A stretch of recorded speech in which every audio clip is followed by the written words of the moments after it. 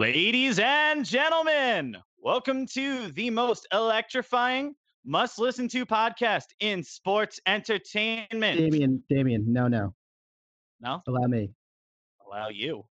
Allow me. Boy. Is that all right? All right. Hey, take it away. Take it away. All right. Ladies and gentlemen, welcome to the most electrifying podcast in sports entertainment. Welcome to FFC. Joining alongside me, as always, is lover of solidarity, Ford Pintos, and Citra Hops, Damien Ellinghouse. Damien, how you doing? I feel weird.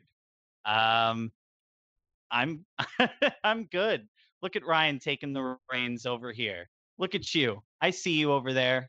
Look at this, like the Hardy brothers all over again. Going to fucking business for yourself over here, guy. Pulling the old Panama Sunrise on you. All right. Great job. Well, we have a special episode, Damien. We do. We do. We want to thank everybody before we start for sticking around with us for the last couple weeks.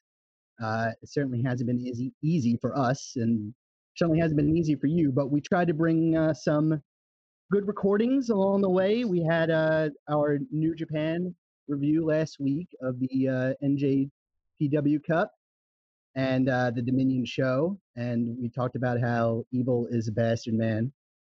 We talked about Fight for the Fallen. We talked about the Great American Bash, and we were happy to be joined by Bryce Donovan. But we have a special guest this week. Oh, yes. Yes, indeed. Ladies and gentlemen, we are pleased to have us joining today the four-time New York Wrestling Connection Tag Team Champion and your two-time reigning, defending New York Wrestling Connection Heavyweight Champion, Rex Lawless. Yes, that's right. What do we got here? Oh, yeah. Look at that. Look at all that gold. I should have been more prepared, but I just got it. There we go. Oh, look at it.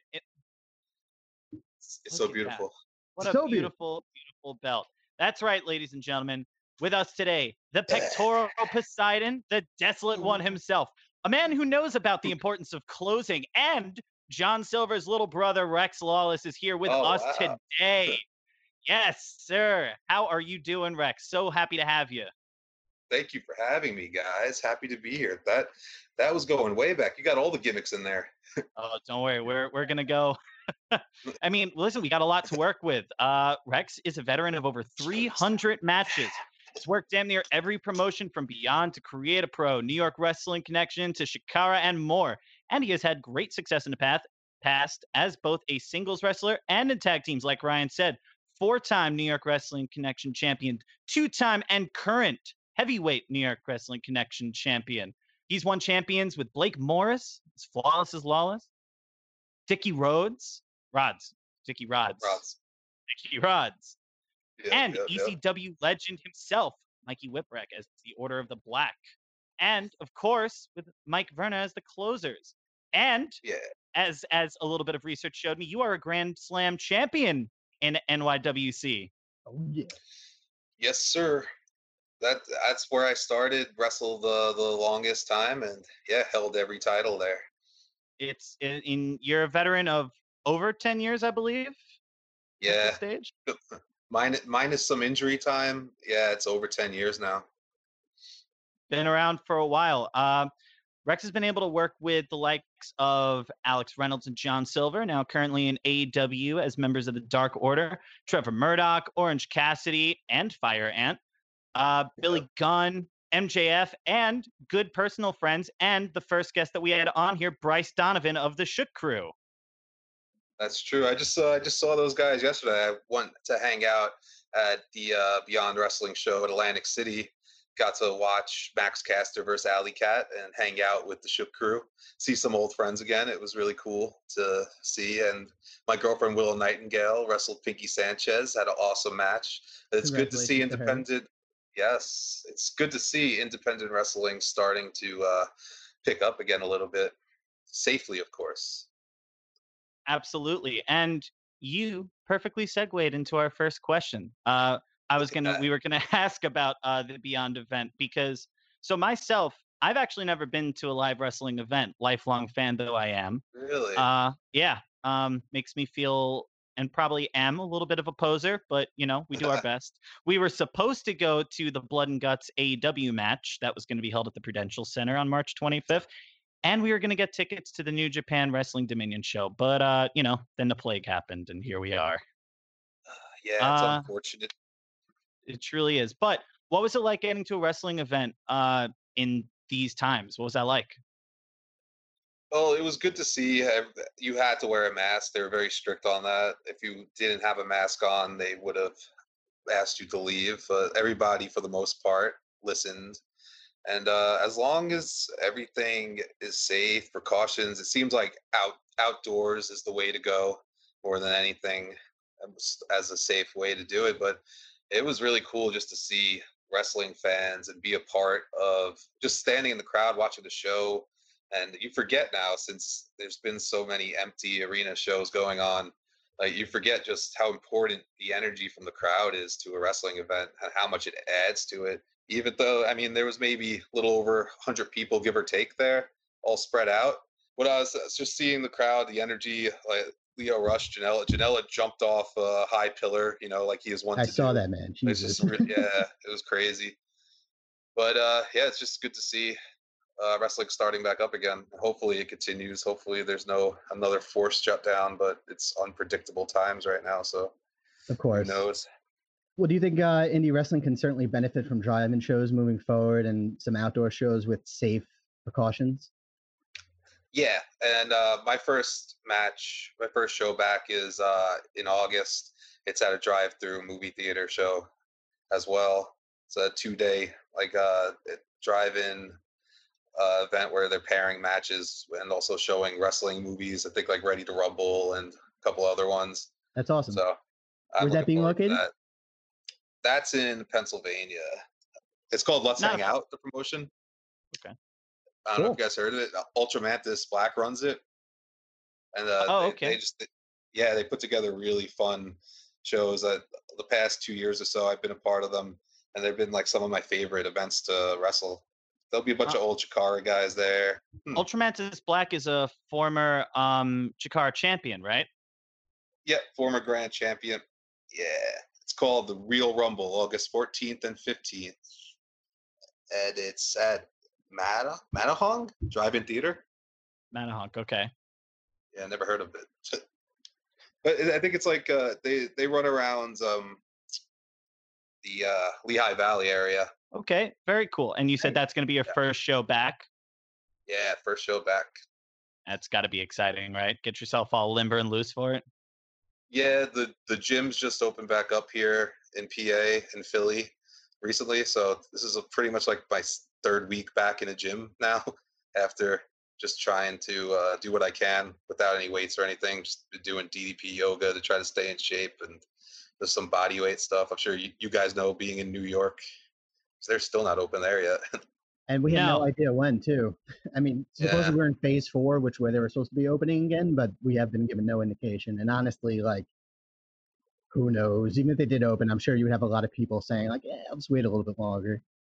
honestly, living in New York City, like being in Queens and Astoria, the amount of people that I've seen not doing the right things, like at restaurants and waiting outside in stores, I'm good. I'm gonna stick with my yoga and free weights, and yeah. we'll get there when we get there. It seems like, or like the gym so far, every time I've been there, it's been empty. So it seems like a lot of people are still hesitant to go back, and I'm sure a lot of people also realize like I could do this at home. I don't Yeah. necessarily need a gym, or you make their own gyms. That's absolutely true. So before we continue taking this journey through your career, I hope that Ryan prepped you that we drink on this podcast. And Oh, so, I remember Ryan. We've had some old times back in the high school days of We've had some drinking some nights. yeah, some drinking ourselves. excellent. So tell us what you brought today. Well, this is America's first all imperial brewing company. Oh, it's from Worcester, actually. Oh, it's good that I picked this, actually. Home of Beyond Wrestling, uncharted territory, Worcester, Oh, Massachusetts. What's that? Powwow is the brand. Dow Wow. The Pulp Okay. Daddy. This caught my Ooh. eye in the beer stores. I have never had it before. It's a It's a double double IPA we got dry. there. Ooh, Yeah, okay. double dry hop for optimal juiciness. It says citrus, smooth mouth feel this pulp. All right, I don't even like pulp, but we'll see. You always have the beer companies that like don't. They're not so great with words, and they don't know how to describe things in a way that like will make you want to buy it. Good, Yeah, citrus, good mouthfeel, citrus. Pulp. it's like, Juice. What about you, Ryan? Miller Lite. Not Miller Lite. I got a little bit of an upgrade from Miller Lite. I have Grim Ale, Okay. one of Grim my Ale. favorites. I had the Castling Farmhouse Pale Ale, and it's clocking in at 5.5 ABV. So a nice little guy to end the day correctly. Grimm's based out of Brooklyn. Well, I don't know if they're open now, but when we go back to normal times, if we do, I'd recommend anybody to check out the brewery. It's really awesome. They got like a farmhouse seat like type of setup there, and they have like multiple stations to go try out some beer, and they're always rolling out new flavors every week. So go check it out. I think they might be open. And I am a little further out. So I've got from Upstate Brewing Company, I've got Roasted, which is a coffee brown ale. Now, what's interesting about this is it's a standard coffee brown ale, but it's a different bean in each batch. So they always brew it with different coffee beans. This is a 6.3%. And Upstate's located in Elmira. Me and my fiance took a trip to Upstate a couple of weeks ago, went to see Niagara Falls, and we went on a big beer tour of just picking up beers as we run along. It's like a little hole in a wall off the side of the highway, but great beer, very smooth. So, as is tradition, we all crack and we will sip. yeah. And by the way, this one's 8%. So Ooh, Oh, we're getting toasty today. Slancha, yeah. Most of the you get the time pulp. yesterday, as I was watching the shows, I was drinking some White Claws with Bear Country, hanging out with those guys. So I wasn't feeling too good when I woke up today. ooh. White Claw's little But devils, man. Those bastards will sneak up yeah, on you. Yeah, yeah, Ryan's friend group really really reps the claw. It is law. they're not bad. I don't mind them. They're fine for what you need them for. Yeah. I don't feel bloated when I have them, but it's a trade-off because the next morning is definitely not easy. Yeah, especially because with the whole quarantine thing, I've actually been drinking less than normal before with the No, bars being closed. So that's yeah, good. Not my nice. tolerance has dropped. Couple claws to your right. I had to scale it back because I was like, oh, it's probably not appropriate to drink every single day. You probably cut it some of the time. So, all right, Ryan, take us away. Yeah, let's get rolling along here. Before we jump into your career, I just wanted to ask you, you made the big move from Long Island to Philadelphia recently. How's that been going for you? Well, yeah, we moved originally to go train at the Wrestle Factory, and we had plans of filming the Action Arcade show with Chikara, that was the original plan, but of course, as we know, that did not work out. Which I had a feeling that it was a risk that you never know in wrestling, but it was a risk I was willing to take to try to further my career and just have a change of scenery, different place to train. Like I was wrestling with Chikara for 3 years or so, even before we made the move. So yeah, me and my girlfriend moved out here, and we like it. We like the area. Coming from Long Island is it's more laid back, suburb area. To now we're in West Philadelphia city, but I enjoy the city lifestyle. So, and we found a new place to train. We train at the Worldwide Dojo right now with Ring of Honor's Cheeseburger and Sumi Nice. Sakai. So we've known them for a while too. So I think in the end could end up working out a little bit better than it's not what we originally came here for, but we're gonna try to make it work. So we're gonna stick around over here and see what happens. That's great, man. I love Philadelphia personally. I've been there like at least 5 times, and every time I go there, exactly what you said, everything's laid back. I mean, when you Hmm. when you leave Long Island, pretty much anywhere is laid back than here, but Yeah. especially Philly though. Philly, it just has a nice open like airness quality to it. There's like a bar like on almost every street, especially in the college Yeah. districts. Food is amazing. Yep. Have you Yeah, uh we have you didn't get tried out to the do. cheesesteak? Yeah, well, just from our little local area, just some little local shops over here. Got a few cheesesteaks. I've always been a big cheesesteak fan though. But before we moved out here, I had the Geno's and Pat's ones, which are very good. Of course, the tourist Of course, cheesesteaks that yeah. everybody loves. But yeah, I love Wawa as well. So, like in New York, we don't have those, so coming here having Wawa is a great option after shows and everything when you're on the Better than road late. expected. It's like it was Yeah, much better than I expected. I remember I went to visit a buddy of mine a few years ago. I went to Wawa at like 2 in the morning, and I was expecting bottom tier 7-Eleven taquitos quality shit. And I got to tell you, their sandwich interface, I got a lot of respect for that. It's very yeah, customizable, and the food was a lot better than I expected it to be. yeah. It's not bad at all. But like I wish they had it in New York. Whenever I would travel for wrestling shows when I was still living in New York out of state, I'd get excited. Like, oh yes, I get to get Wawa now after the show. I've honestly heard nothing but great things about Wawa. We got Sonic and Dairy Queen in the last couple of years, so maybe down the road we'll go to Wawa too. Lucky Yeah, us. that's the thing. That's the thing about over here. In our neighborhood, there's not much fast food, which on Long Island, I'm really used to. Just there's so much. Like you could drive just like they have just like every option like all in a row on Sunrise Highway, for example, or whatever. But I miss that a little bit. I Feel remember it. more than one night leaving F and Groovin when it Yeah, was still a bar worth frequenting, and just not knowing where the fuck I was because I live in Long Beach. I was like, I don't know what's around here, so we just randomly went on Merrick. And like you said, it's like the fast food mecca of the world. It's like you're yeah. driving through rural Pretty much. Mississippi. I mean, I shouldn't really probably be eating it too much, but I can't help it. Listen, body pays the bills. Gotta keep it fueled up somehow, right? That's right. Hey, it's quick calories, high protein. So how have you been dealing with the quarantine? Obviously, everything being shut down. Yeah, to tell you the truth, in the beginning it was a little bit of adjustment, like when everything was like really shut down in the beginning, and you really couldn't go anywhere or do much. Like that took a little adjustment period, but I mean, as I don't mind it to tell you the truth. Like I don't mind staying inside too much. I just relaxing, playing video games, and keeping to myself.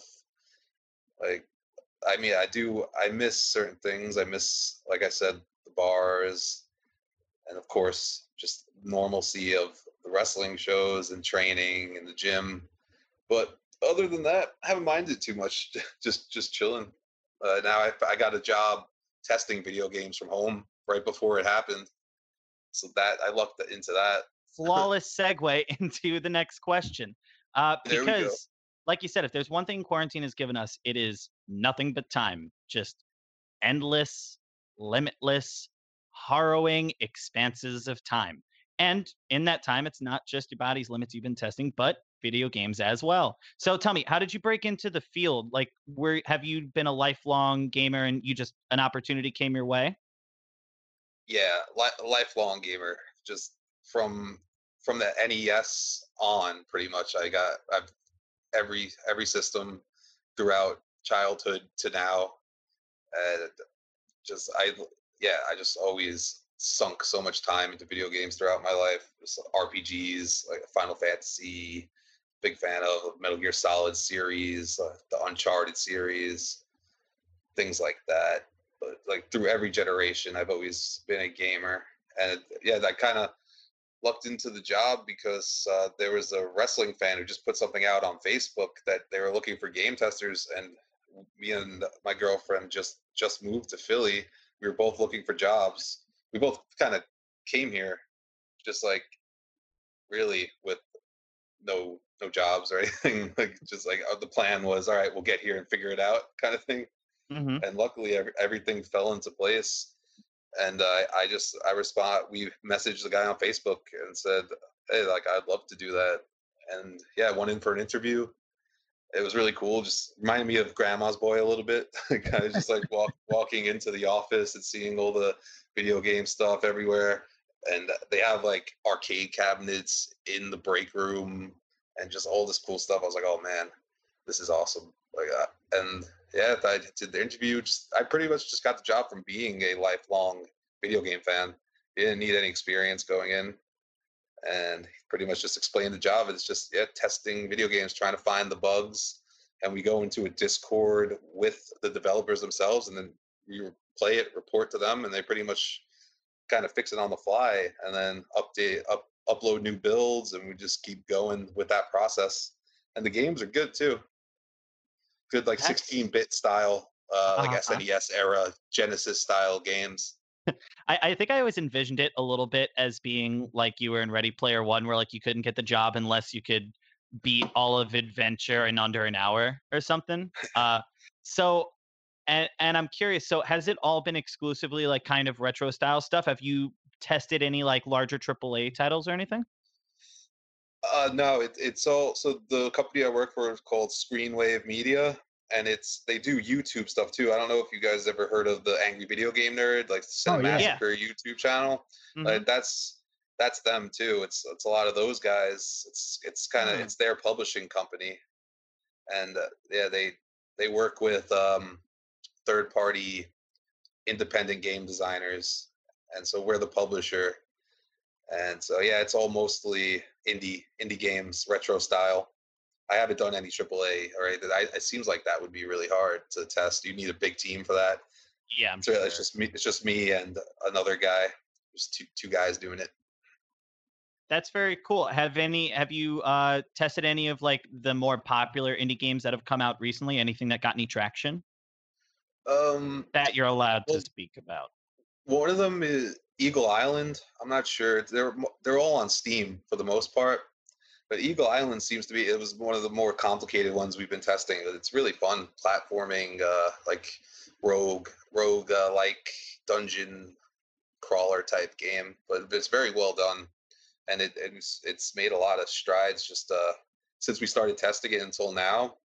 The way that he's been kind of updating everything and tweaking everything, and it's come a long way. So if you want to look out for that one, Eagle Island should be out there soon. And then we've been doing the Angry Video Game Nerd um, game based on the YouTube series, which is just really hard on purpose. Like but I can it's also imagine. very, very well done. Yeah, because they take a lot of references from the show and things that he complains about and just made it into the game. So, Almost like I'm a a little, Cuphead, like I want you to break it situation. yeah, yeah, pretty exactly. much.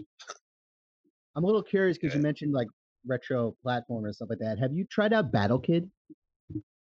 No, I have not. Battle Kid? Yeah, I played it like a decade ago. It's a Uh-huh. homebrew video game for NES, but it's just Uh, like if you want like an old school platformer like that, I'd recommend to check it out. yeah, So I'm much all about fun. that stuff. Yeah, I've been trying to go through my old collection. I kept everything. So I have like from the original Nintendo on pretty much, and I'm trying to clean them up and see if they still work and test them out and try to make like a little area in my apartment where it's just old school classic games. So I've been working on that during the quarantine to help pass the time a little bit too. That's very cool. And this is always like a little bit of an impossible question because it's like trying to pick who's your favorite kid. But like, what are some of your favorite games of all time? I know you mentioned Metal Gear System. You mentioned some old JRPGs. Do you have any like particular franchises or games that are on your top three? Yeah, I'd say Final Fantasy VII. It's like a go-to for a lot of people, but that really was one of my favorite games of all time. And now the remake just came out, and I think that they did a very good job with it. Got some mixed reviews, but just the nostalgia feeling and seeing the like one of my favorite games with completely updated graphics was really cool. I played through that and beat it. and now they're gonna release the rest of it in parts. So I'm looking forward to that when it comes out. But yeah, like Metal Gear Solid series was always my favorite. Even though like Metal Gear Solid 2 is probably my favorite one. A lot of people say it's just like it's all over the place. It's very weird Japanese, just like craziness. But that's what I like too. And then I play NHL every year. Big hockey fan. I've been playing NHL pretty much religiously, like since like I don't even know, like early 2000s, and I just get that game every year. Yeah, I think the one that I put the big Islander fan. Yes, he is. Yes, I am. I'm like a fucking troll over here. You're outnumbered here, too. You'll be happy to know that Damien is a proud Ranger fan, and hopefully that's what I like to hear. Hopefully the world doesn't burn, and we can have our matchup of glory on Wednesday night. First time hockey will be back since March. Oh, I can't wait. It's gonna be big time hockey. I think the game I put the most time into NHL wise was either 07 or 08. Because I went through 5 seasons on the Penguins and racked up like 250 points a season and was on the third line while fucking Chris Kunitz was ahead of me. So I don't know what we're fucking doing. Well, he was a playoff performer though, Chris Kunitz. I'll give him that. That he was. He was like one of those really, just on the wing of an all-time great, and all of a sudden you're a perennial all-star. Nice. I've been putting a lot of hours into. Most was 01 with Owen Nolan on the cover. I think that was when he was on the Sharks. Wow, Owen Nolan. They gave him the cover. That's kind of weird. That's like obscure if you think about it. The only thing he's earned in his career. Or 03 with Jerome and Ginla on it too. That was a good one. Oh yeah. God bless. Ginla was the man back in the day. Yes, Flames. That 03 series is absolutely legendary against the Lightning when it went to like triple overtime. Oh yeah. Yeah, there was some good series early 2000s. Like I like when the Ducks had that great run. I think they ended up losing in the finals, but Jaguar played out of his mind in that series. There's a name I haven't heard. Yeah, J.S. Jaguar. Was that the series when they swept the Red Wings in like the first round? I think so. I forgot. I can't even remember who they played in the final. It might have been New Jersey. Yeah, it was the Devils. They ended up losing to. Yeah, but I was just like that series pretty much got me back into hockey just seeing like the Cinderella story of the Ducks. It reminded me of the movies and everything. Timo Solani, Paul Correa on the same team. Legendary duo. Timo really, he's probably my favorite player of all time. One of the greatest wingers to ever do it. Just like watching him in his prime, how fucking fast he was. Yeah. And those two were a crazy, crazy duo. And he was honestly pretty consistent even until the end of his career. If you can be 42, 43 years old, putting up 40 points a season, like that's insane. Are you Yager? Yeah, you don't see it much. Yager too, but I mean he can't keep up now. Sadly, he wanted to keep going, but everybody's just too fast now. You got to call it quits at age 50. Yeah, chicken, All right, so Rex, let's not waste any more time. Let's delve right into it. You began your humble beginnings at NYWC, New York Wrestling Connection. And to our unfamiliar listeners, it is Long Island's oldest and most successful professional wrestling school. NYWC NYWC has produced many dynamic wrestlers, including several that have been featured in WWE, TNA, and New Japan Pro Wrestling. Some of their graduates include Zack Ryder, Kurt Hawkins, Trent Beretta, Mike Mondo, Tony Nese, your older brother's cohort in the Beaver Boys, the Dark Order, John Silver and Alex Reynolds, and most recently Alex Coughlin, who is now training at the New Japan World Wrestling Dojo.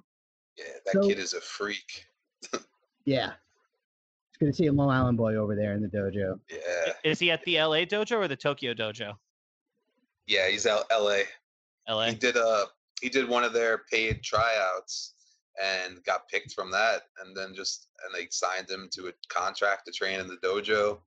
And he's just a freak athlete. Like pound for pound, I don't know if I've ever seen anyone stronger than him for his body weight.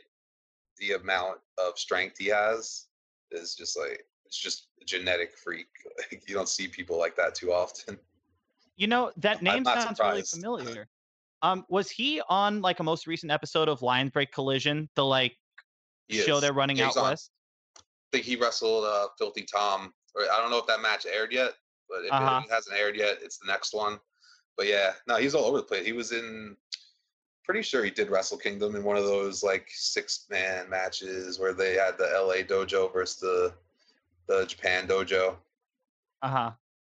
Yeah. Oh boy, Yeah, he's that getting that out there poor now. bastard. That means he's getting put through the paces with fucking Shibata and Goto. Yeah. God help him. Oh yeah, he was telling me a little bit about their training, and yeah, at this point, I don't know if I would be able to do it. I mean, I would love to do it, but it sounds pretty rough. Well, can you tell us about how you started getting into wrestling school? Did you dive right into it? Was it the decision that you've been thinking about all your life? Did you prep Well, any way for it?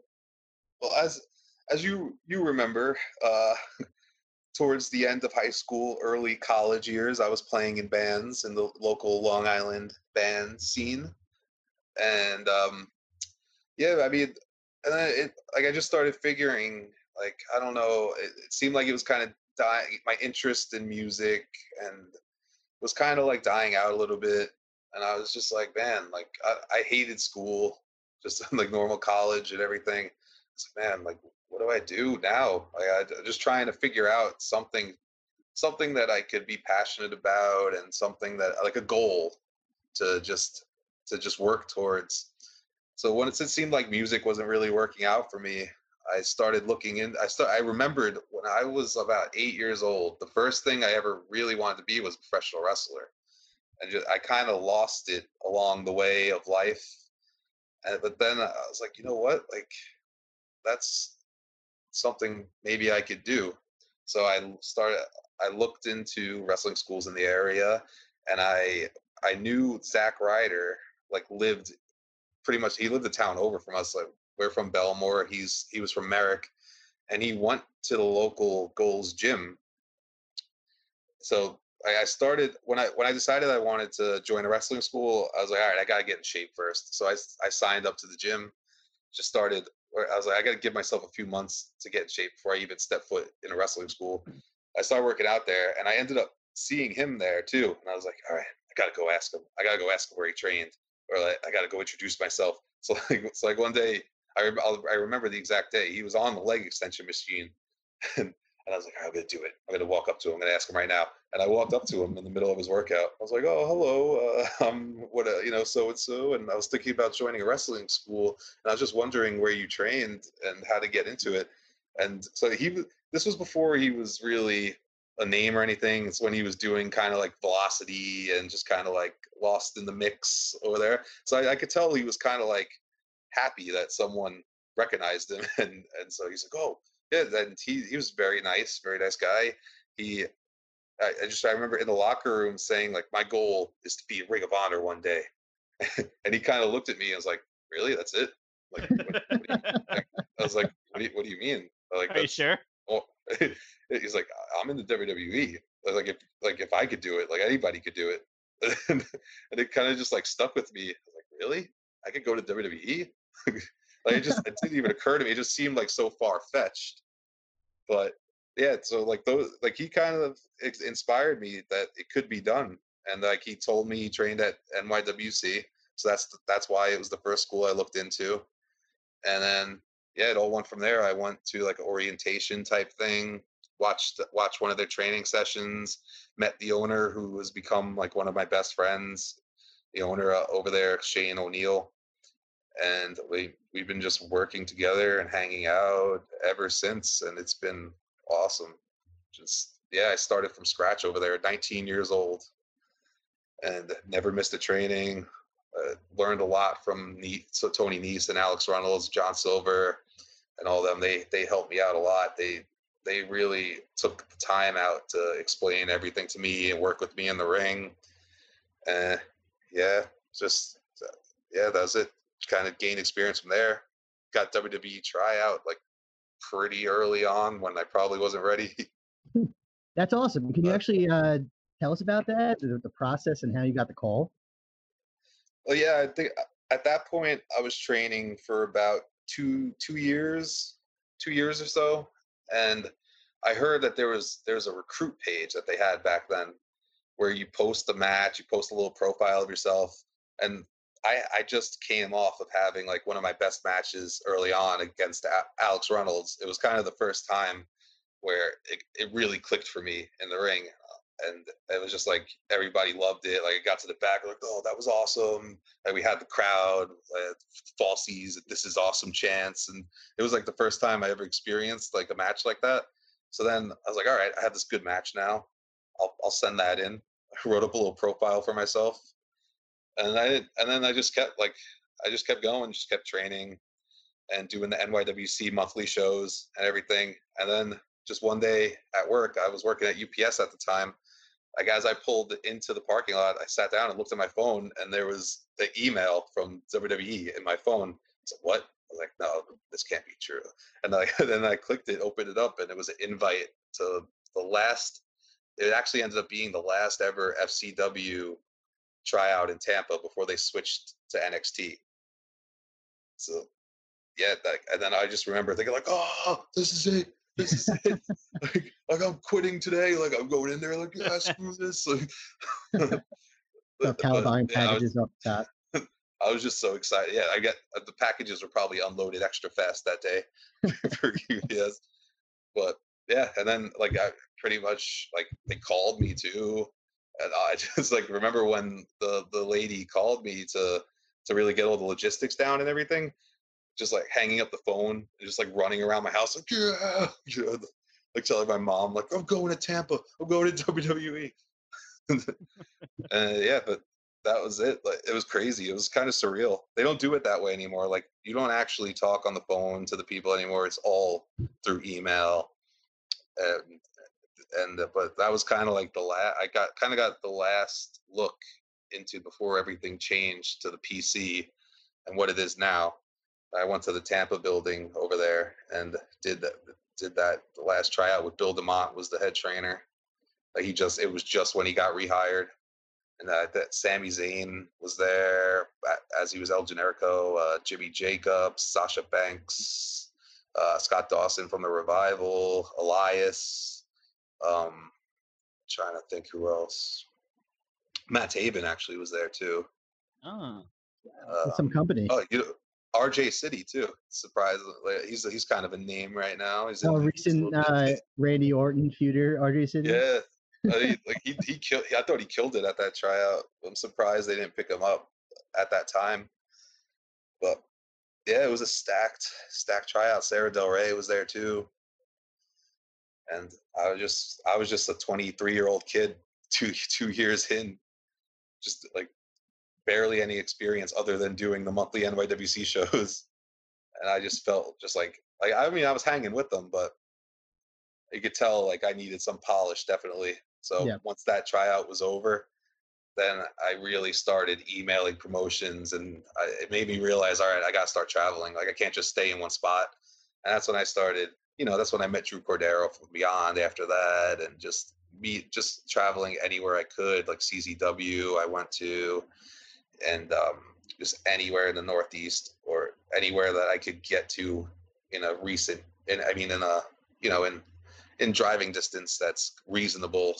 If you want to call 10-hour drive sometimes reasonable, but perfectly. Yeah, just did what it took to work hard and get my name out there. Yeah, well, that's great, man, because people could use that experience and get this courage and being like, well, WWE is the end all be all. So it's like, where the hell do I go from now? But the fact that you took that and just used it as creative energy to fuel your drive moving forward and realizing like, I had to get out of the Long Island area and start promoting myself in a way. But I mean, if it's any consolidation, you train alongside with Sami Zayn. It took him another 4 years to realize that, hey, we have to sign these guys. So. And he's still not a fucking world champion. So who gives a shit anyway? For fuck's sake. No, and I think Ryan's hit it right on the head, which is like that thought that WWE is the be all end all. And don't get me wrong, in 2012, by that point, Impact's greatly diminished. Ring of Honor was already kind of not as big as when it first started. Same thing with PWG. So for a lot of people, WWE was the only thing, but it is really good that you were able to use that experience and just make yourself become better as a result of it. And I think that your career has shown that. I think that you've worked all over the place, and you can really see it in how you move around the ring, because I think you've got this really great big man moveset. I love that like pop-up choke bomb that you use as your finisher. You got a great big boot. So like sometimes people don't realize that it takes a little bit of polish, and you just, prayers and vitamins. Hulk was right. Yeah. Hulk did. I guess he was right the whole time. But it is really great to know that it inspired you enough to continue pressing on, and now here you are, prime of your career, just as the world ends. Yeah, it's wrestling has always been ups and downs, and every my career has it seems like it's been, anytime I'd pick up a little bit of momentum, it's kind of got stopped, sadly, like where I would get an injury at a bad time, or just as things, pick up, global pandemic starts. but that's just wrestling, and you just got to keep going. And for some people, for every MJF, where you're just like a 22-year-old, 23-year-old prodigy already on TV, there's, hundreds and hundreds of journeyman guys that it takes. It takes a long time. It's just not everybody gets that break right away, and you understand then as you go on what you have to do. Everybody's different, and it's all about the journey. Absolutely. I mean, Christopher Daniels, it has like the most eyes on him that he's ever had, and he's 45 years old. And he's not even Yeah. the centerpiece of his faction anymore. So you're 100% right. For every MJF, there's an Angelo Dawkins that it just took a really long time for them to get there. And when they get there, they run with it. Dawkins was at that tryout too, actually. the one that I did. Yeah, I was That's so not happy to surprising. see him like finally get a position in WWE, because he was always like, doing the stirring up the pot thing in the NXT, and I was like, oh, where's Yeah, this gonna go? And now he's on one of the hottest tag teams. So yeah. He was one of the guys they just plucked out of college, where he came in with no wrestling experience at all, and it took him some time, but it paid off for him. So when you started at NYWC, did you have any like certain philosophy? Did you want to try to just take what came to you? Did you want to be in a certain position? I mean, I just wanted to work hard and just just get on the shows, like that's kind of how it is. Like when you first join a wrestling school, that's the goal, where you gotta work your way up to be good enough to first get put on your home promotion's main shows. So like I did student show matches at first, battle royals. That's how you kind of work your way up through those ranks. So going in, I don't. My favorite wrestlers growing up were always the high flyers. Were always the cruiserweights, Rey Mysterio, AJ Styles, like Eddie Guerrero, like all the smaller guys, really. So, like I never considered myself until I saw like me compared to the other independent wrestlers. Like, oh wait, like I'm a big man. Like compared to a lot of indie wrestlers that are just there's not that many that are above 6 foot out there, or above 200 pounds, if they're even 200 pounds.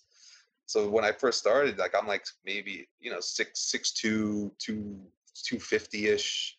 So yeah, it took me a little while to realize like I could work as a big guy. I don't have to do crazy flips or anything, even though I try to sprinkle them in there, but that's just like my love of cruiserweights coming out. But yeah, Um, nah. I seem to recall, and I might get corrected on this, but I know that you and Bryce Donovan met like a few years back, maybe at one of the Beyond shows, maybe at a Cap show. And I think I remember that the story he said was that you guys were either passing each other in the halls or you're in the ring or something, and you were like, "Hey, you're pretty big. Do you do a big boot?" And he was like, "Yeah." And you were like, "Sick." I do a big boot. Is that accurate? Is that true? Yeah, that sounds accurate. It sounds like something I would say. Yeah. Listen, I mean, it's 100% right. You have a lot of guys that I feel like we put such an emphasis on, like, big guys that have to be able to move, or smaller guys that are insanely strong. And of course, those are positives. The more athletic you are, the stronger you are, the faster you are. That all is going to make you a more interesting person in the ring. But sometimes people don't realize that if you are a certain size, or if you have something, like, play to your strengths. If you're a guy that's 6'3", 285, throw your weight around. If you happen to be able to pop out a dive, great. But for every Keith Lee, there's plenty of big shows that just punch the guy in the face, and that's a big deal, and that's all you have to do. Yeah, it's all about finding what works for you, finding yourself, which goes back to same thing. It takes others longer than some. But yeah, it took me probably a little too long to figure out where, like, I could dial it back, and I didn't really need to be flying around and like, because one of my last knee injury came off of me doing a suicide dive to the outside of the ring. My leg kind of got caught under itself and bent back, and then I was out 6 months after that, and like Damn. required knee surgery. So things could just happen like that, where just you never know. So less is more sometimes, and the quicker you realize that, the better off you're going to be. 100%. And obviously, longevity matters, because, like you said, injuries rack up. Especially, it happens all the time with bigger guys. I mean, with anybody in wrestling, it is taxing and it's brutal. There's a reason guys like me cannot do it. We would die. Um, but the longevity and all that shows, because in your career, you've been in a Piper's Pit. You got Mr. Saccoed. Yeah. So in your 10 plus years in the business, what has it been like working with some of these legends that you grew up watching? And alongside those, are there any other moments in your career that you put on your own personal pedestal? Like, what are some of your biggest moments? Yeah, we could start teaming with Mikey Whipwreck was probably the first experience that I had with the legend that I watched when I was younger. And he really helped me out a lot. Like those, I think I tagged with him for 2 years or more, where we were just doing tag team matches together. And then we worked with the Beaver Boys a lot, and those matches really helped me just develop. And Mikey would literally coach me from the apron and just pass things along to me. And I think my time with him definitely helped me. So I hold those moments early on very high in my career. And then yeah, the Piper's Pit, that was really cool. I was just talking about that the other day with Cheeseburger, where that promotion IWC, I would it's in Pittsburgh, and the way I got into there was Tony Nese pretty much just asked me if, like, I wanted to come along. He pretty much, he wanted me to drive him for the for the most part, be the driver. And he's like, hey, if you do these drives with me, like, I could get you on the show. Like, I won't get you too much, even though, like, at the time, $50, that was probably more than I ever made, like, at that point, like, just starting out. So he got me $50 full trans, and I got to be on those shows with him. And I was like, that sounds like a good deal to me. Okay. And we would do those drives once a month, 8 hours back and forth, and not stop. Like, we wouldn't stay at a hotel or anything. We drive 8 hours, do the show, get back in the car, drive 8 hours back from Pittsburgh. And Jesus Christ. but they took care of me over there. Like, that's where I got to beat Piper's Pit. Like, I worked Gold Dust. I was in a rivalry with Elias before he was Elias, so that's where I met him. And he's a very, very nice guy. Very good to see where his career went.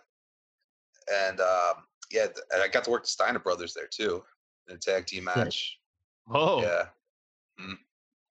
Yep. that's And wow, that's cool.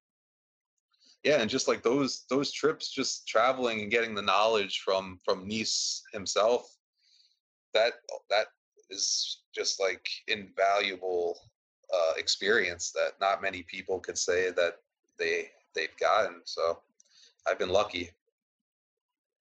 Absolutely. That is Yeah, a crazy list. Yeah. certainly. I mean, just as a lifelong wrestling fan, you know, hearing those surreal moments Mhm. must have just absolutely swept you up, especially, being in a legend segment with Piper in a Piper's Pit. That must have been incredible. But Oh yeah, yeah. before, I don't even remember what he said. I just remember him insulting. I remember him insulting me in some way, and then just like getting to the back, and I was like, "Oh, that was awesome! Did you hear what he said? He picked me out." And he said, I don't even remember what he said, but I was just so happy that he insulted me.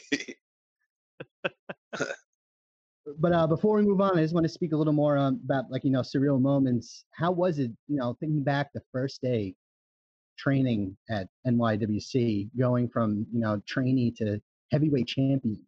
I mean, looking back at some of your lists, you fought title matches with just incredible Eddie Kingston. You had two brother matches in the sense where you fought John Silver and Alex Reynolds, and then you fought your tag team partner Blake Morris. Can you just give us a little description about your heavyweight reign thus far, and some of your favorite matches defending the title have been? Well, starting out, I wasn't exactly a natural, you could say. It took me a little while to pick things up. So, I mean, like going from when I started to being the champion, like I came a long way to be able to even have like main event style matches, like let alone with like working with those guys like you mentioned, like Eddie Kingston, who just had that match on AEW, which is great to see. Hmm. And to be able to hang with guys that are so good like John Silver and Alex Reynolds, like that means a lot to me, and I don't take it lightly. Like just to have the confidence from the promotion to put me in that position, that just as a wrestler, that's the highest honor you could get. And the fact that it was where I started too, it also means a lot. But like the title at the end of the day, not everybody can be the champion. There's there's spots on the card that need to be filled. Like not everybody could be a Goldberg, that just goes on a 200 winning streak, beats everybody in 30 seconds. So just knowing that and getting that opportunity is like I don't take it lightly, and I'm proud of myself, just from going from what I started to now, and being and it's just been a lot of fun too. Just going out after and just having that camaraderie with everybody, and that's a big part of it too that I miss right now is just hanging out and having that camaraderie with everybody, which I got to do it yesterday a little bit, and it made me realize how much I missed it. Just seeing all my old friends again in the wrestling business, like, oh man, all the good brothers out there. It's Oh yeah. yeah, Yeah, that's really got to be incredible, and to see your hard work kind of pay off like that, right? I mean, that's the ultimate goal.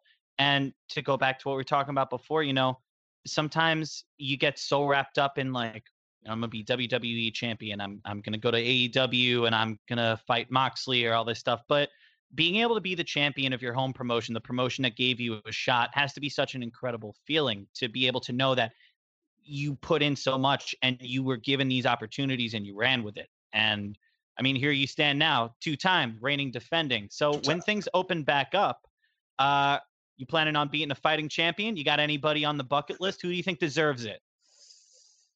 oh man, it's tough now. Who's left, right? Like I don't even know. In New York, it's going to be very hard for these promotions to open back up. But like I don't know what the future holds. I hope that it could go back to normal one day, but I would, of course, I would hold the open challenge to anybody, anybody that's left that wants a shot. I know, All You heard right. her first, folks. what also would be cool is just working with some of the young students that NYWC is just starting out like I was, and giving some of those kids a shot, and helping them now in their career. Like as I get older, as I kind of transition into a veteran role over there. I would really, it would be cool to start helping out the younger generation and guiding them through matches, and that would be very fulfilling right now, rather than you know, because like I said, well, most of the people I would want to wrestle are signed right now. So Yeah, certainly. I wanted to bring that up. Not only, whether or not Long Island and New York City wrestling is going to start up again soon. Hopefully it does. But I mean, Jesus, you see like all these important figureheads that were on the Long Island scene that are just on AEW. You see MJF, Statlander, the aforementioned Beaver Boys who are now in the Dark Order. It's like, who's going to be left? it's really cool to see. It Yeah, really is. Even Hearing Max. Plainview, New York, announced live on AEW every week is just it hits you. yeah. Yeah. And I can't wait till if the mainstream audience don't know how good Alex Reynolds and John Silver really are. Like if they have a match with the Young Bucks, they'll kill it. They've had matches with them before where they killed it. It's just a matter of them getting that opportunity to show what they could do, and I'm sure they will eventually.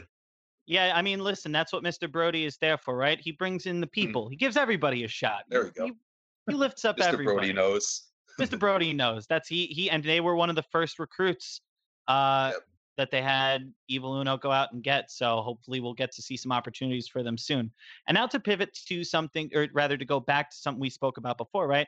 As you mentioned a few minutes ago, you were already well acquainted with Philly prior to moving there, as you had been working Chikara as Rick Rollins since 2016, prior to them closing earlier in the year, which we'll get to in a bit. For those that don't know, Chikara means strength in Japanese, and it was founded by Mike Quackenbush and Tom Carter, aka Reckless Youth, in the Lucha Libre tradition. It was one of the preeminent promotions in Philadelphia prior to its closing, being home to countless stars such as Chris Hero, Eddie Kingston, Johnny Gargano, Chuck Taylor, and more. Chris Hero, I know, is one of the first trainers over there, right? Back in like 2004. Yep. So how did you get established within the promotion?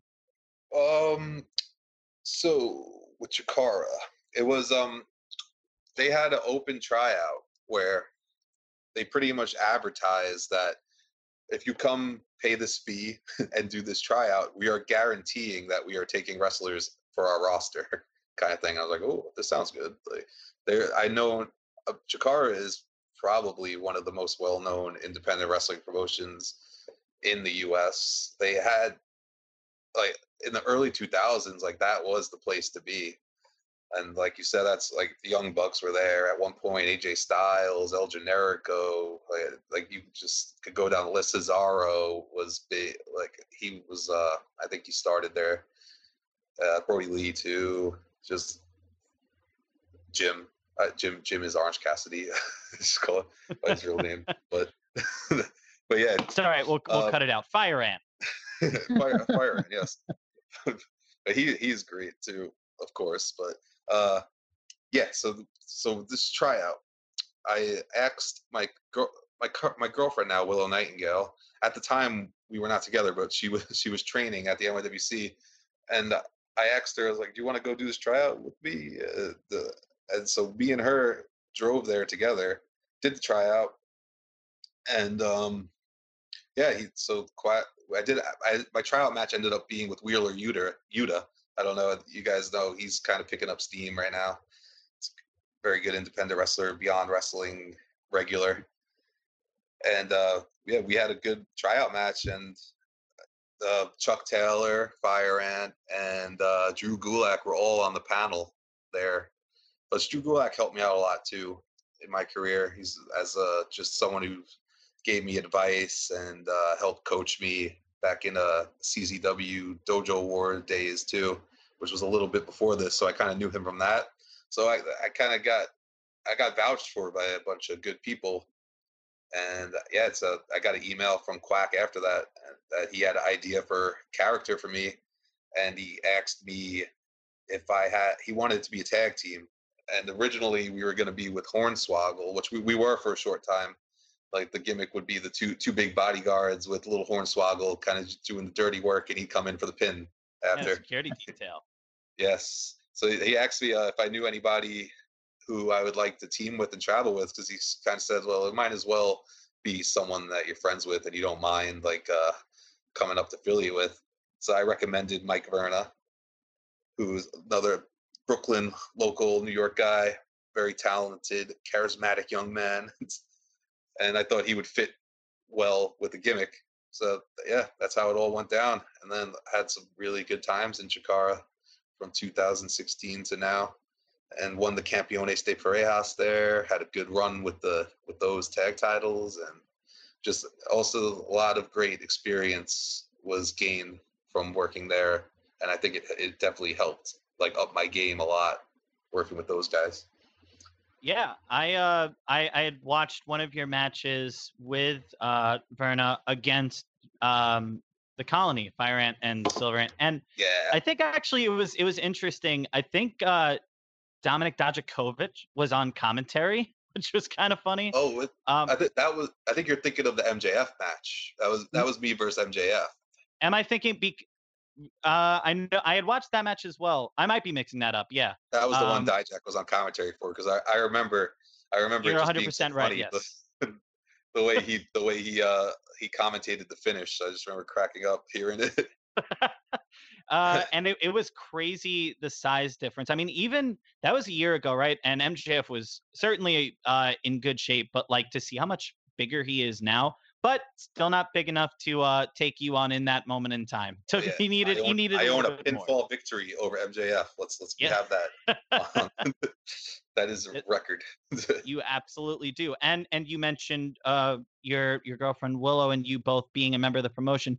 Did you find it do you find it helpful to have someone that like kind of knows the ins and outs of the industry, knows the grind, and especially to be able to work in the same promotion with them? You feel that's been helpful for you? Yeah, it's definitely been very cool just to have like a travel partner like that who is also, my girlfriend, and we live together now. And just having that same common goal is definitely cool to work towards together. That makes Definitely. sense. Now, as listeners may or may not know, Chikara closed down after some pretty serious allegations came out involving some of the culture in the locker room, and it was part of the speaking out movement. And it's an unfortunate truth of this industry that the culture surrounding it and some of its top players engage in some pretty heavy misogyny, homophobia, racism, xenophobia, and general scummy behavior, right? Being that you've been around in the industry for over 10 years and you've worked a ton of different promotions, worked Chikara, do you have any thoughts on the movement recently, and like what do you think could change about the culture of the industry in general?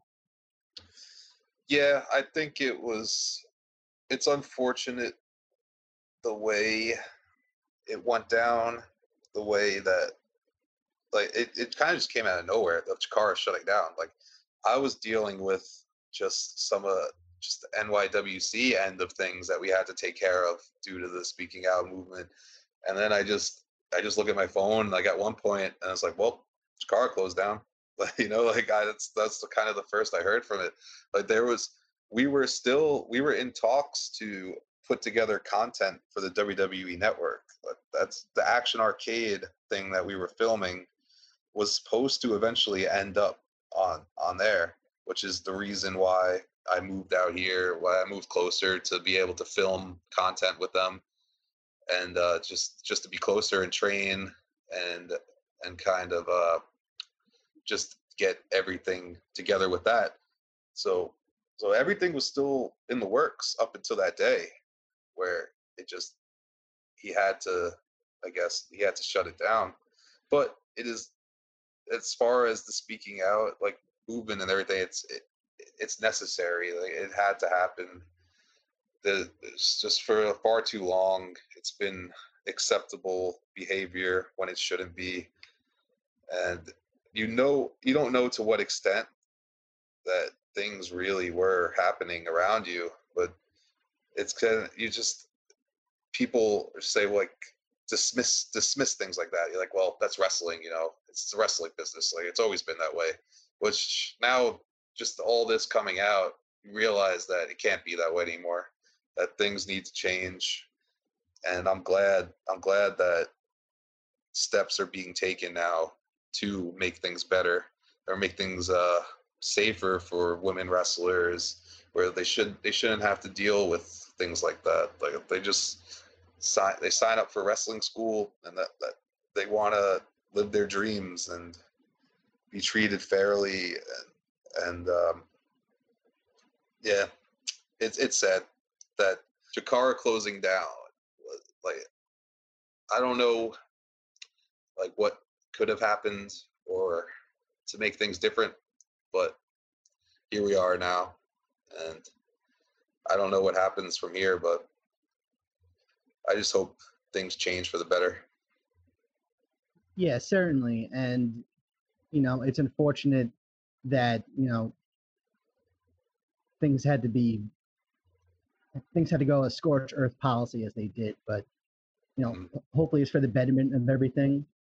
I recall a story that Kevin Nash told when he showed up in the locker room a couple of years ago, and he was surprised to see everybody in the back just playing video games and hanging out. Yeah. And it was a different culture than back in the day, certainly when he was going there, and he was active and everybody was drinking and partying. So, hopefully moving forward, everybody, like exactly what you said, people should just sign up for a wrestling school and then, take the experience that they need and get the work they need to get in, and they shouldn't have to deal with the general bullshit that comes with Yeah, culture, and it's good. unfortunately. I hope it seems like we're moving in the right direction. Cleaned it up a little bit. We got a bunch of guys who probably shouldn't be involved anymore are kind of out now, and I just hope some good people didn't get caught in the crossfire of everything, and where it would be just people wanting to take someone down for personal reasons, you know what I mean? But of course that's going to happen with anything like this. But for the good people in wrestling, I just hope that now I'll consider myself a good person in wrestling, that we get the opportunities too that maybe went to some people who didn't deserve them, or some people that were doing the wrong things, and now hopefully it opens up the doors for the good people to kind of take over and be the ones to lead wrestling into a better place.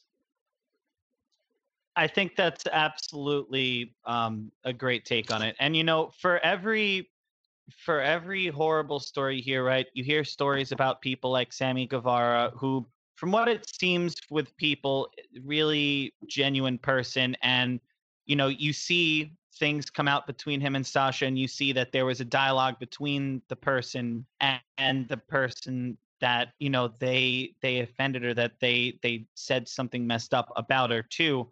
And you see steps taken, and you see them come back. And I think that's what it's all about. It's not about get rid of everybody if you've ever said something wrong. It's about being able to grow as people and as an industry, coming together and being able to, exactly like you said, support the people that just want a shot like everyone else, and just want to be able to go to a wrestling school and learn how to take some bumps and just, try to make a name for themselves. And I think that overall we are going to start seeing, I'm hopeful that we'll start seeing some positive change in wrestling. Like you said, get some of the people out that probably shouldn't have been around for this long, and give shots to the people that deserve it and stick around, and everybody gets to move forward into a brighter future. And I think that that's a really great nuanced take.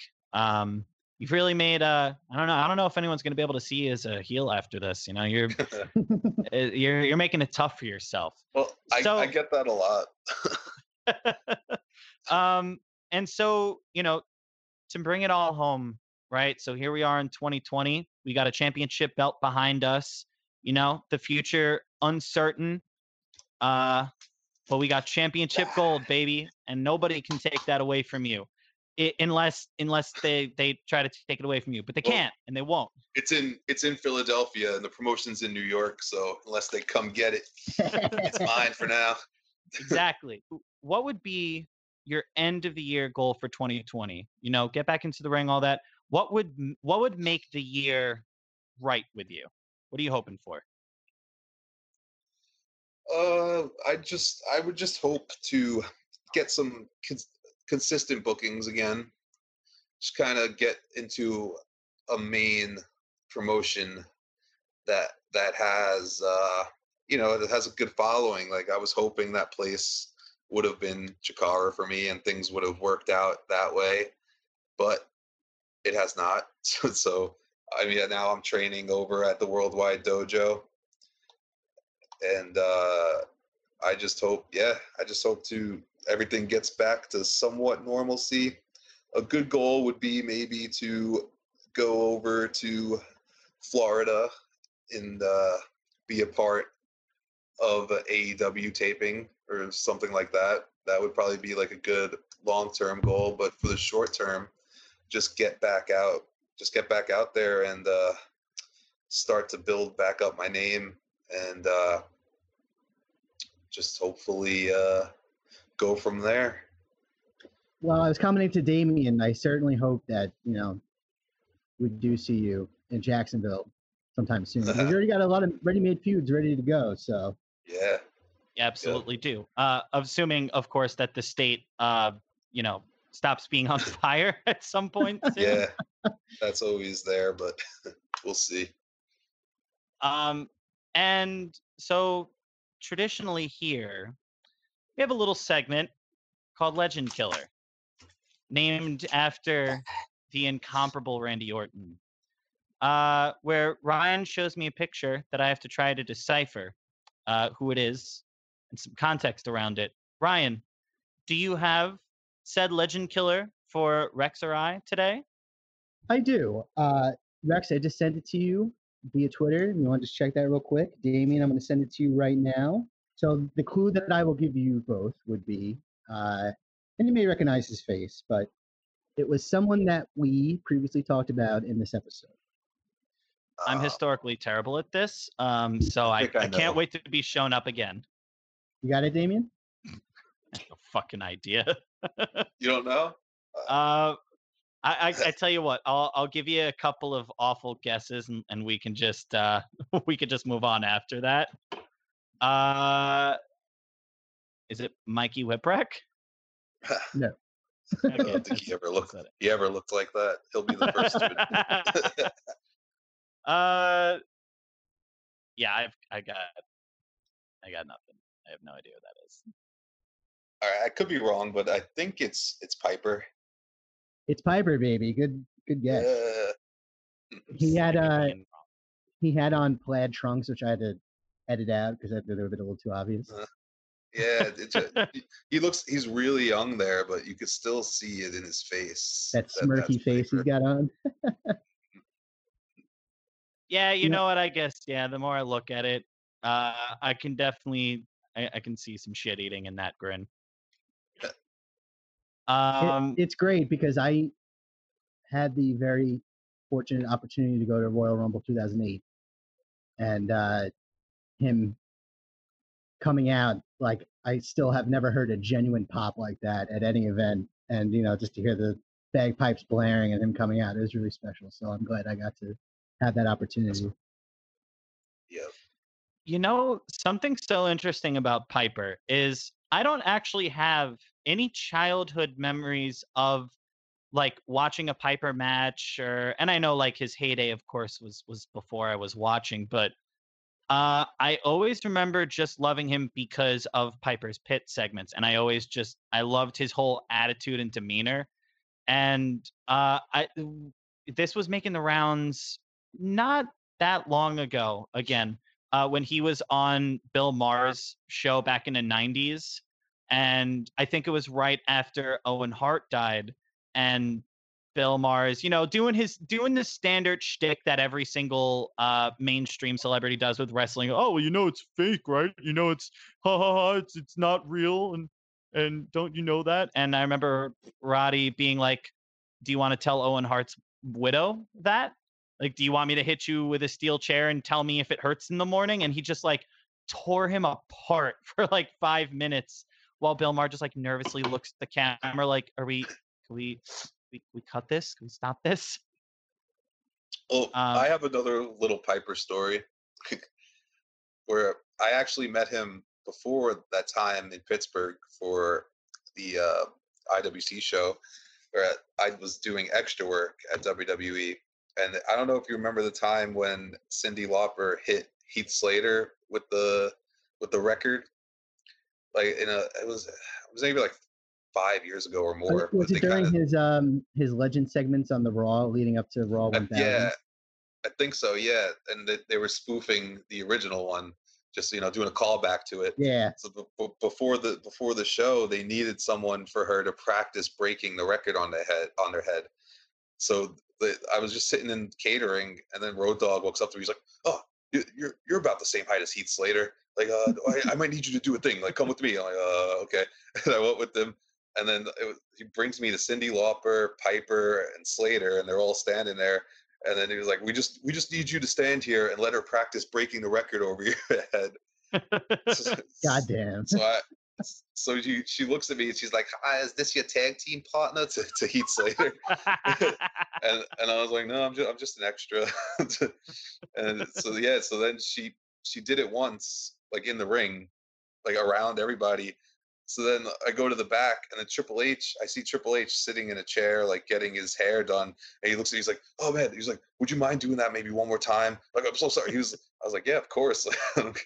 And then I got a bonus from it too. Road Dogg was like, "Oh, I'll see if I can get you some extra money for doing this." Like they were like so appreciative. Like in my head, I'm like, yeah, I would have done it for free, Like, That's amazing, so, man. she got to do it again. It was like that salt glass type thing. So, but then the funny thing was when she did it fine with me, and then when they did it on TV, she ended up cutting Heath Slater open doing it. Poor Heath. So it was just a little funny thing. Heath just can't catch a fucking break. Although, I guess Heath might be catching a break soon, since I guess I have to start fucking watching Impact now. For the 8th time. Hawkins is on there too. Yeah, we got fucking we got EC3 about to come back. Alex Shelley went back over with the Motor City Machine Guns. The Good Brothers, of course, Gallows and Anderson, who, God help me, may end up back with Bullet Club one day, and oh, how my heart would sing. Oh yeah, I did hear they're probably gonna go do another New Japan run eventually. And Anderson's back using the machine gun gimmick, so I'm hopeful. I really am. Are you a New Japan guy at all? I was, yeah, a few years ago when Omega was having all those great matches with Okada was when I really started like, oh, I should pay more attention to this, probably. And I started getting into it. I got a subscription to New Japan World, started watching a bunch of the shows, and yeah, right before I was watching pretty much up until the shutdown, and then I canceled the subscription just because they weren't really running shows anymore. But yeah, it's great. It's just real high quality wrestling, Absolutely. We're unabashed New Japan marks here. We pray at the altar of Inoki. The new events they've held have been pretty solid. Sengoku Lord was recent, and they ran an angle with Evil and Hiromu Takahashi for the double championship, which was an excellent match. Looks like their next big match is going to be in a baseball stadium. That's probably going to see Dangerous Tekkers get a rematch with the Golden Aces, Kota Ibushi and Hiroshi Tanahashi for the tag team belts. Evil and Naito might fight for the double championship, might be for the IC belt or just heavyweight championship. And it looks like Takahashi is going to be taking on Ishimori. So it should be a good show. I'm just glad to have him back. But even going back to the beginning, just having crowds back in any capacity, and like the way New Japan's done it, with they're not really making noise, they're just stomping and clapping. It's nice to see. I was just gonna say that a funny thing is I met Evil when he was doing his first excursion as a young boy for like crappy small indie events. And no shit. I met him. Yeah, it's just crazy to see like where he is now. It's awesome. Fucking prick. That's Evil. Awesome. Bastard man. Bastard man. Rex, Evil. as we delve into our last segment, what me and Damon usually like to do is what we're listening to. But I just wanted to take you back a little bit to the grand old year of 2007. Hanging out in Chris Sammett's backyard, purchasing a fresh 12-pack from the U.S. gas station. You were part of the legendary local metal outfit Gleebles. Yeah, Such a great Now, name. those were some good times. local lore has it that you received the name Gleebles from a magical homeless man at the Sawmill Dunkin' Donuts parking lot. Is that true? That is true. He drew an album cover for us with just stick figures, and he's like, "You're the Gleebles. You're the Gleebles." He just started like yelling it, and they're like, "What?" And we're just like, "What is he talking about?" Like, I guess we are Gleebles. But that was our band name from then on. I love it. That's a great name. It's one of the better high school names I've heard anyway. I mean, I fucking named my high school metal band Execute Order 66. I was just a fucking Star Wars nerd. But we had a little scene going back then. It was pretty cool. Oh, yeah. Just the local little bars and stuff we played. We were 17, 18 years old. we drew a pretty good crowd. The crowds that we used to draw back then would be pretty close to what an indie wrestling crowd is at some places. You know, I recall the story where you guys played at church, and Mhm. there was like Oh family no, members yeah. and kids sitting in the audience, and they were expecting you to be a metal band. As you guys started Yeah. up, they like, "All right, kids, let's go to the other room." Yeah, before you mentioned that just now, like I didn't really remember that. But yeah, I just remember, us being degenerates in the church parking lot too. No, but to a Uh, degree, The like, death metal show. did like performing like give you a sense of not having stage fright and being able to perform when it came to I think wrestling? so. Definitely. I think there's definitely a just it's the same type of world almost. Just like independent comedy, independent music, independent wrestling. It's just the DIY attitude and just drawing your own crowds, marketing yourself. There's definitely a correlation with all that. And I think, yeah, it definitely did help me. I think just not have any stage fright and just come out of my shell while performing. I think definitely. Nice, good Yeah. times, brother. Very good times. Oh, yeah. But Chris Sammett's backyard. Chris Sammett's backyard, yes. We're all forged as men. But have you been delving into any recent metal or any other music recently? Yeah, I just the new Protest the Hero album I thought was very good. I don't know if you heard it yet. Not Oh yet. I yeah, really have to. Yeah, they did a real good job with it. And I mean, like now, just because you have Spotify and everything, like it kind of just I just kind of put on the mixes that they make for you, just shuffle it around and see what comes up, kind of thing. But we were when we were younger, like that was the glory days of just the type of music that we like that metalcore, oh yeah. deathcore. There's not that many of them left, sadly. Like like Black Dahlia Murder will come out with some new stuff, but it's kind of not the same what it used to be. But I don't know. I like August Burns Red, like some of their new stuff. I got into. Um, but I miss like the old school In Flames, Children of Bodom, the Of course. Arch Enemy, like those Ozfest shows in Jones Beach and everything, where they were just all there in one shot. Yeah, That was awesome. the year with the Swedish death metal stage. You know, it's pretty interesting because I don't Yeah, know if you heard, but In Flames re-recorded Clayman. did they? They Is did, it? and it sounds amazing. And Uh, listen, I'm not going to tell a band how to get into business for themselves, but if there's one band that's just like, come on, guys, like I was hoping for at least a Colony 20th anniversary tour, but I mean, they're doing their thing, but they still got it. So hopefully I'll we'll get. definitely check that out. But I Yeah, probably love that. I love when there was something else that saw. Oh, the first Between the Buried and Me album they just re-recorded. Did you hear that? Oh, really? yes.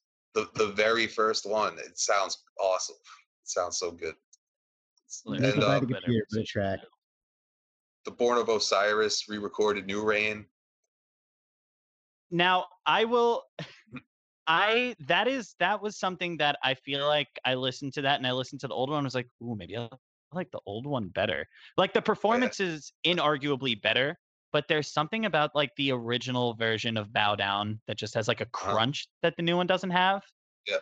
But it Yeah, was I can nice to see like go that. back to those songs and listen to those. And it's actually funny that you mentioned like the heyday of deathcore and metalcore, because a band that I really liked that I think was a little bit of pariahs in that scene, but that I like delved back into recently, was Bring Me the Horizon, specifically their first two albums, Count Your Blessings and Suicide Season. Um, it of course didn't help that Ali Sykes was awful as just a general vibe of a person, but Count Your Blessings, I really love that old like mix of deathcore with like the Gothenburg sound. They're very much like At the Gates meeting Suicide Silence almost in a lot of ways. And in Suicide Season, I remember hating when it first came out, but when I listen to it now, I'm like, this is fucking heavy shit. Yeah.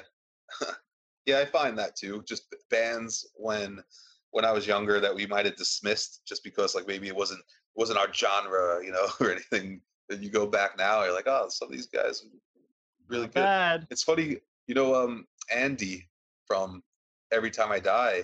I got to Mhm. wrestle him, and and just like hang out at shows with him a few times, and that's pretty surreal. I always tell him, like, you have no idea, man. Like, I used to watch Headbangers Ball, drink beers with my friends, and see your videos, and like it's so cool to actually like meet you and stuff. And he would always get a kick out of that. In a fucking wrestling ring of all places, right? Who would have known? Yeah. Yeah, Mr. right. Mr. Million Man Viewer on TNT. That's right, baby, bringing in the demos. Yeah. Um, I we it was only like 2 or 3 episodes ago where we went on a giant Alice in Chains love trip, and I've been going back and listening to them again, but I'll recommend a different album that's adjacent. I listened to Jerry Cantrell's second solo album, Degradation Trip, which came out it came out right before Lane Staley died. And if you're looking for something that's like Alice in Chains adjacent, but a little different, or if you're just looking for more of the same, even, that's a great album. He dedicated it to Lane after. I was like reading stuff about like the last years of Lane Staley's life, and I had no idea that after that third Alice in Chains album came out, the '96 album Tripod, I had no idea that he like never recorded anything ever again. He had like 5 songs up until he died. That was kind of crazy to learn. Um, he became like a total Yeah. recluse. I never really was- got into the grunge stuff. Sad, like a lot of the Alice in Chains and all that. It was. I had a weird progression with music. I pretty much went from like pop punk to new metal to the metalcore death metal. Like that was my progression. That sounds about right. Yeah, that's how Yeah, it I was goes. just mentioning to Damien, my route was like pop punk, same, and then I went to like Yeah. old school '80s new wave of British heavy metal. So when everybody's listening Yeah, to Ryan went Yeah. backwards. did I you listen? sprinkled that in there a little bit. Yeah, I was like, do you listen to Judas Priest? And I was like, yeah, Priest and dude, with my Maiden. dad. And it's like, I went through a big Maiden phase. You probably remember. I loved Maiden. Like oh that. yeah, That was my inspiration when I was playing bass. I learned from Steve Harris. Just like trying to mimic him. That's the guy to. And listen, I just saw them back in August, and they still fucking rip. So, I've seen them so many times too. Great live show. And what about you, Papa Ryan? well, I was delving into the old memory bank, and I was reminded on Facebook that last week was the 4-year anniversary of Gojira playing Saint Vitus. And I remember you were always Oh. big into them. I remember. yeah, dude, like even back in the day, it was funny Yeah. because I met Lamb of God at Gigantor in 2006, and Astro Yep. Coliseum. Is that show? Yeah, one of the best memories of my life. And before I left, I asked Randy, I was like, hey man, what's a band I should be listening to? And like right away, it's like Gojira. He's like, don't say anything else right now, listen to Gojira. And then Mark Morin's like, hey man, we got a new album coming out. I said, no, fuck that. He's like, listen to Gojira. But yeah, they played Saint Vitus, and it was just an absolutely fucking incredible show. My ears were ringing for weeks. And to have the opportunity to see a band of that magnitude play in such a small club like St. Vitus, it's great. And we have to pay attention to with still the world that we live in. A lot of our favorite independent music halls need some help. So if you see any fundraisers to your local favorite venue, kindly donate. And that goes for anything too, even in the wrestling world. If you see any promotions trying to get some help, if you can, I know it's hard, try to send some shekels their way. Absolutely. And I'm happy to co-sign that. Go fucking turn this off and listen to From Mars to Sirius. It's the best fucking metal album of the early aughts. All right, so to end the show here, you mentioned it earlier, but Rex, this is your time. You've got anything or anyone that you want to plug? Please, the floor is yours. Well, yeah, keep a lookout for the LVAC Let's Hang Out shows. You can follow them on Twitter. Just search at LVAC, and you'll see they've been advertising, announcing names for that upcoming show at the Drive-In Movie Theater. That's going to be my first match back, and Willow Nightingale just got announced on it too. There'll be a bunch of old Chikara favorites sprinkled in there as well. And yeah, you can follow me on Twitter at RexLawless1. Find me on Instagram, Rex Lawless, Facebook, and yeah, man. Hopefully things get back to normal soon, and we could start having some fun again with wrestling, independent wrestling fans, like the old days. The good old days. Well, we really appreciate you coming, taking an hour and a half of your time to be with us. Really appreciate all of your insight, and definitely go follow Rex. Support. You got some merch people can buy somewhere? I have a Pro Wrestling Tees store with a few designs up there. So, yeah, just search Rex Lawless Pro Wrestling Tees if you wanna. They have a pretty cool death metal inspired design up there for any metal fans out there. You know, I noticed that. Is that inspired off the Shadows Fall Kids for Breakfast shirt?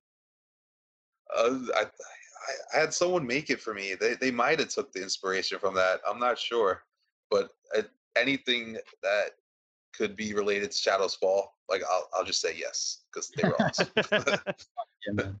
Works for me. Well, again, we really appreciate you coming on. You're welcome back anytime. Please do not be a stranger. Make sure to go support Rex, all of your local indie feds, promotions.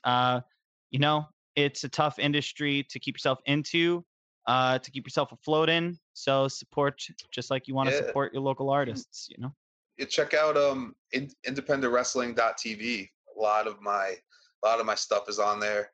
And if you want to support indie wrestling, that's a great way to do it. It's a great service. They got live streams like pretty much almost weekly of independent wrestling shows. So that if you want to support independent wrestling, like that's the place to start. They got a great like back catalog of like almost every like good independent promotion. So independentwrestling.tv. Check that out. Awesome. And I'm sorry, you know what? One last thing I want to plug. Friends and Resistor dropped a new single, Dead Air, which you can find on Spotify. Friend of the podcast, Will Wagner, member of Friends Beers, is in that. So make sure to go support them. They dropped a music video for it, which you can find on YouTube. Nice. And they just released a T-shirt. Resistor, as we mentioned before, if you like the Abominable Iron Sloth, if you like Admiral Angry, if you like just angry, you were talking how you miss some of that old school deathcore feel. Give them a listen, Rex. I think you'll dig them. Okay. Good. Make sure to go support that. And so for Rex, for Ryan, and for myself, this has been the most electrifying must-listen to podcast in sports entertainment. This has been FFC.